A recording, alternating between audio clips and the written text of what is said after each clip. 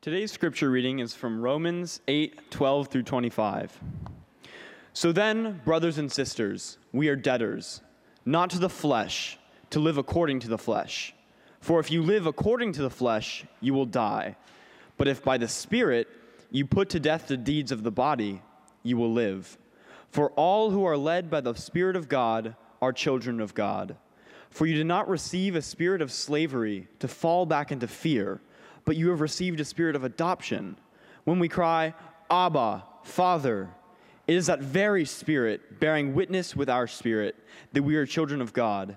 And if children, then heirs, heirs of God and joint heirs with Christ, if in fact we suffer with him, so that we may also be glorified with him. I consider that the sufferings of this present time are not worth comparing with the glory about to be revealed to us. For the creation waits with eager longing for the revealing of the children of God. For the creation was subjected to futility, not of its own will, but by the will of the one who subjected it, in hope that the creation itself will be set free from its bondage to decay and will obtain the freedom of the glory of the children of God. We know that the whole creation has been groaning in labor pains until now, and not only the creation, but we ourselves, who have had the first fruits of the Spirit, groan inwardly while we wait for adoption, the redemption of our bodies. For in hope we were saved. Now hope that is seen is not hope. For who hopes for what is seen? But if we hope for what we do not see, we will wait for it with patience. This is the word of the Lord. Mrs. O'Brien, the chief matriarch in the film The Tree of Life, says this in a prayer. The nuns taught us that there are two ways through life, the way of nature and the way of grace. You have to choose which one to follow. Grace doesn't try to please itself, accepts being slighted, forgotten, disliked, accepts insults and injuries. Nature only wants to please itself, get others to please it too, likes to lord it over them, to have its own way. It finds reasons to be unhappy when all the world is shining around it, when love is smiling through all things. They taught us that no one who loves the way of grace ever comes to a bad end. I will be true to you, she says, whatever comes. The film is experimental. Not all of you would enjoy watching it. It's evocative, it's beautiful, it's theological, and the way of grace in it is exemplified by this Miss O'Brien, this mom of this lovely little Texas family. For her, the way of grace is demonstrated through a life of play. She, undignified-like, went in her backyard on many occasions barefoot with the kids, running this way and that, playing this game and that one, messing around with insects and creatures in the yard. It was filled with laughter, jokes, pure and utter delight in life. The way of nature, on the other hand, was exemplified by her husband, Mr. O'Brien, a good man, a man of duty and respect, a man of discipline, a man who thought about life as a series of rungs on a ladder to climb that you may achieve more in the end. He wasn't that fun. He didn't laugh much, and he would never take his shoes off in the yard.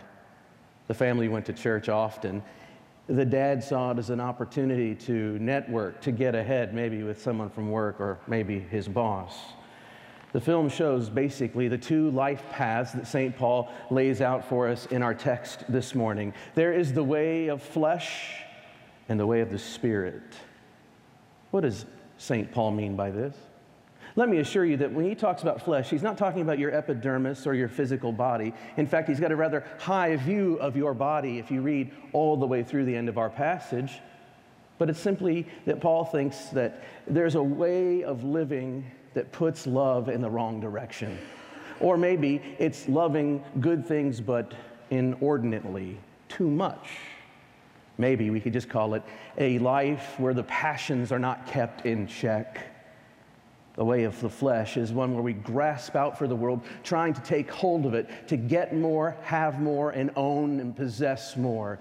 But the way of the Spirit, on the other hand, is this other life path where all life is received as a gift of a good creator God, the giver of all good things. It's received openly and joyously.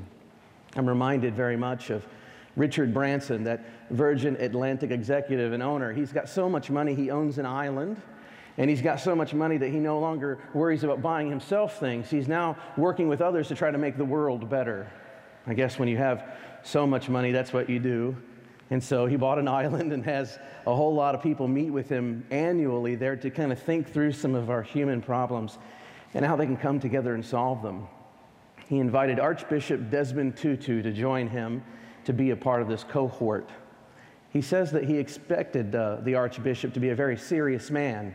If you ever notice what bishops wear, the clothes are very serious. And so you think a man in that position with that kind of prestige and those clothes, he's going to be a serious man. He found out that Archbishop Desmond Tutu acts more like a kid than he does a grown man. He plays pranks, tells inappropriate jokes, laughs, and has a big smile. And Richard Branson said it did something inside of him to be around the bishop because he said, was like a child. It shouldn't really be that hard for us to see here that Paul says that those who live by the Spirit are actually like children. He tells us in verse 14 they are in fact children of God. We know this as part of the tradition of Christianity, that Jesus really shockingly brought children near to him and wanted to protect the children culturally. That's why this stained glass window behind me has children coming to him from all sides. The tradition of Christianity is filled with a love for children and an elevation for children in worship and in church life. But what is it that Jesus and now St. Paul wants to think about children in some high level, some high esteem? What is it exactly? Is it the immaturity of children? No, we know that's not the case. Rather, it is the simple trust, faith, and joy that is naturally in the heart of a child. This past week, we had Vacation Bible School, as you've heard this morning. One day I went to go pick up Marcella, who was still in the front of Burns Hall watching the screen. The dancers were dancing and singing the songs they were learning at VBS. And while she was there and moms and dads were taking their kids off to another camp or back to daycare or whatever, she was still there doing her choreography by herself. And she was into it, and I had to startle her to get her going. Marcella, she says, "Oh, it's time to go, sweetie." I was like, you look like you're having a lot of fun up there dancing and singing. Were you having fun? "Oh, yes, Daddy." And guess what? What's that, honey? On Friday, we're going to come back here on Friday, and we're going to sing songs on the stage on Friday. And let me tell you what those songs are not going to be about. They're not going to be about how God is with you some of the time. Instead, they're going to be about how God is with you all the times. You think I'm making up how she said that? That's exactly how she said that.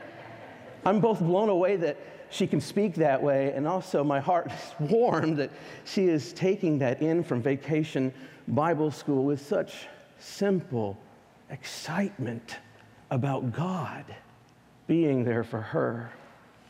There's another thing, though, about children that we should note. Children are those that inherit things from their parents. My father told me I probably won't have much of an inheritance. He went to meet his mother. They were estranged. My grandmother called all her sons together and wanted to talk to them about their inheritances. So they all convened in one spot, meeting together for the first time in over a decade. It was the kind of meeting where everyone knew each other really well, but at the same time really didn't. For estrangement does that to us.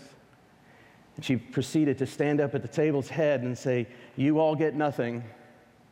We're going to sell everything from the estate when I go, and it will be given to the children's hospital. Isn't that great?"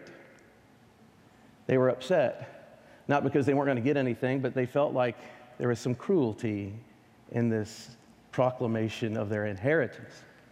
Well, not all inheritances are that great, but the children of God have a wonderful inheritance. What is it exactly? Is it money? Prestige? Fame? No. It is to be co-heirs, St. Paul says, of Christ Jesus. Have you ever just sat and thought about that for a moment?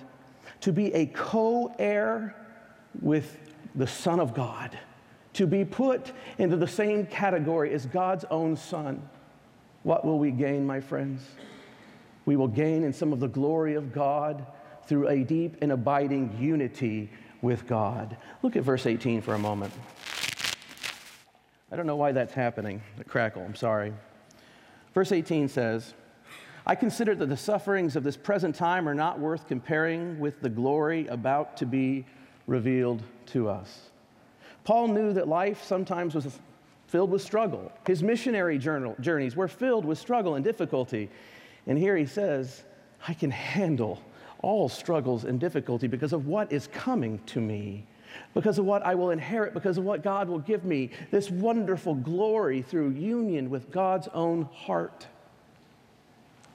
Consider the sufferings of the present age, my friends, when it comes to not simply human drama, but the creation's drama. Read again verses 19 through 20. For the creation awaits with eager longing for the revealing of the children of God. For the creation was subjected to futility, not of its own will, but by the will of the one who subjected it in hope. Richard Bauckham is a biblical scholar who's read this passage in light of one of our favorite prophets, Jeremiah, specifically chapter 4, verses 23 through 28. Jeremiah is telling the people, because of your sinfulness, this may happen. I looked on the earth, and lo, it was waste and void, and to the heavens, and they had no light. I looked to the mountains, and lo, they were quaking, and the hills moved to and fro. I looked, and lo, there was no one at all, and all the birds of the air had fled. I looked, and lo, the fruitful land was a desert, and all its cities were laid to ruins before the Lord, before his fierce anger. For thus says the Lord, the whole land shall be a desolation, yet I will not make a full end. It is interesting that when you read carefully the entirety of the biblical witness, sin has ecological effect. And we need to get our hearts right. That's what St. Paul is getting at. At the beginning of Jeremiah, he says that the land will be laid waste and void. The Hebrew words here are tohu and vabohu, and they're only used in Jeremiah and in Genesis 1. You remember when the Spirit is hovering over creation before there's anything there, it's kind of a void. That's the word. So what Jeremiah is writing about, and in the same vein St. Paul's writing about, is about how through human sinfulness, creation goes through a sort of uncreation, a raveling, a disaster. Lushness can become desertification, and so on. And so here's what St. Paul is saying. Creation's groaning in pain, waiting for the children of God to get it right. Waiting for children of God to be faithful to the moral order that God creates the universe out of. Waiting for the children of God to elevate creation once more back to God and not simply to ourselves, to be children of God under the great caretaker of all things. Which is why this year's VBS, we thought about the Creator, and we thought about creation and how humans are called to care for it on behalf of God. Here's the thing I think about Jeremiah and St. Paul and all of it. I think that children know this stuff intuitively. I'm not sure that we just forget it because it's trained out of us. I think that's what happens. Children know it intuitively, instinctively. We were driving in our old neighborhood a couple years ago, and there's this hill that was full of timber and woods and stuff, and it was being clear cut. I think that's the word, right? Clear cut by developers to put up these $500,000 complexes and homes. As we drove by Marcella, looked up there and says, "Oh no, somebody stop those mans. Stop those mans from cutting down those trees." And she cried. We didn't know where that was coming from because at that point in her life, we didn't talk about that. We hadn't really explained much about anything about development or ecology. As we drove away and did our business and then came back to the neighborhood, she protested once more, saying, "Somebody should put up a sign telling those mans to stop hurting those trees." Something in that little heart knew that something was being lost. Something good was there, and she just wanted to protect it as best she knew how. Indeed, St. Paul writes in this letter to a church in Rome that we, like the rest of creation, are longing and yearning for salvation to come to the earth. There's a book on my shelf that has a title. It says, Salvation Means Creation Healed. I think the authors are on to something with that. Even when we pray each morning, if you don't believe me, even when we pray the Lord's Prayer each morning, we are asking for God's kingdom, for God's will, for heaven to be here, present where we are. We're asking for the goodness of God and the restoration of God to make over this space and us as people together. We're asking for the restorative justice of God to come and touch every nook and cranny and corner of our existence. We are asking for God's grace to shine once more evidently in all things. Friends, I think kids know it intuitively. I just think we habitually get ourselves away from it. Do you remember when we had our elders and deacons retreat on the mountaintop last winter? On the Saturday, there was a nature guy who came out to the lobby and had a couple snakes. I don't like snakes. They startle me. They scare me. I can't say anything worse about it. I just don't like snakes. And I don't know where that came from. And Marcella was on her hands and knees in the lobby, and there's a snake over there on the ground, and she got closer and closer and closer. She wanted to touch it. She wanted to see what it was like. She wanted to understand that snake. I think somewhere, somehow, through practices, conscientious and unconscientious practices, we have worked ourselves away from creation. We've estranged ourselves from one another and from the world around us. And we say, there are just too complicated problems out there. We can't solve them. We might as well go on. It's the way it is. And when people take that, they lose heart, they lose faith, and they give in. But not if you live according to the pattern of the Spirit that receives all things with gratitude, that delights in the life given by God and says, thank you, thank you, thank you. When you live by the pattern of the Spirit, you live like a child before God. You live with wonder and awe in your heart and joy that does not destroy, but only gives more life and protects the life that's theirs. Friends, let's commit to the way of the Spirit today. Let's commit to the childlike way. Let's quit grasping for control of our world, and let's receive it all as a gift of grace of God. And let's delight in it with God in mind, for our future hope says that God will make all things new. Let's follow the lead of our children.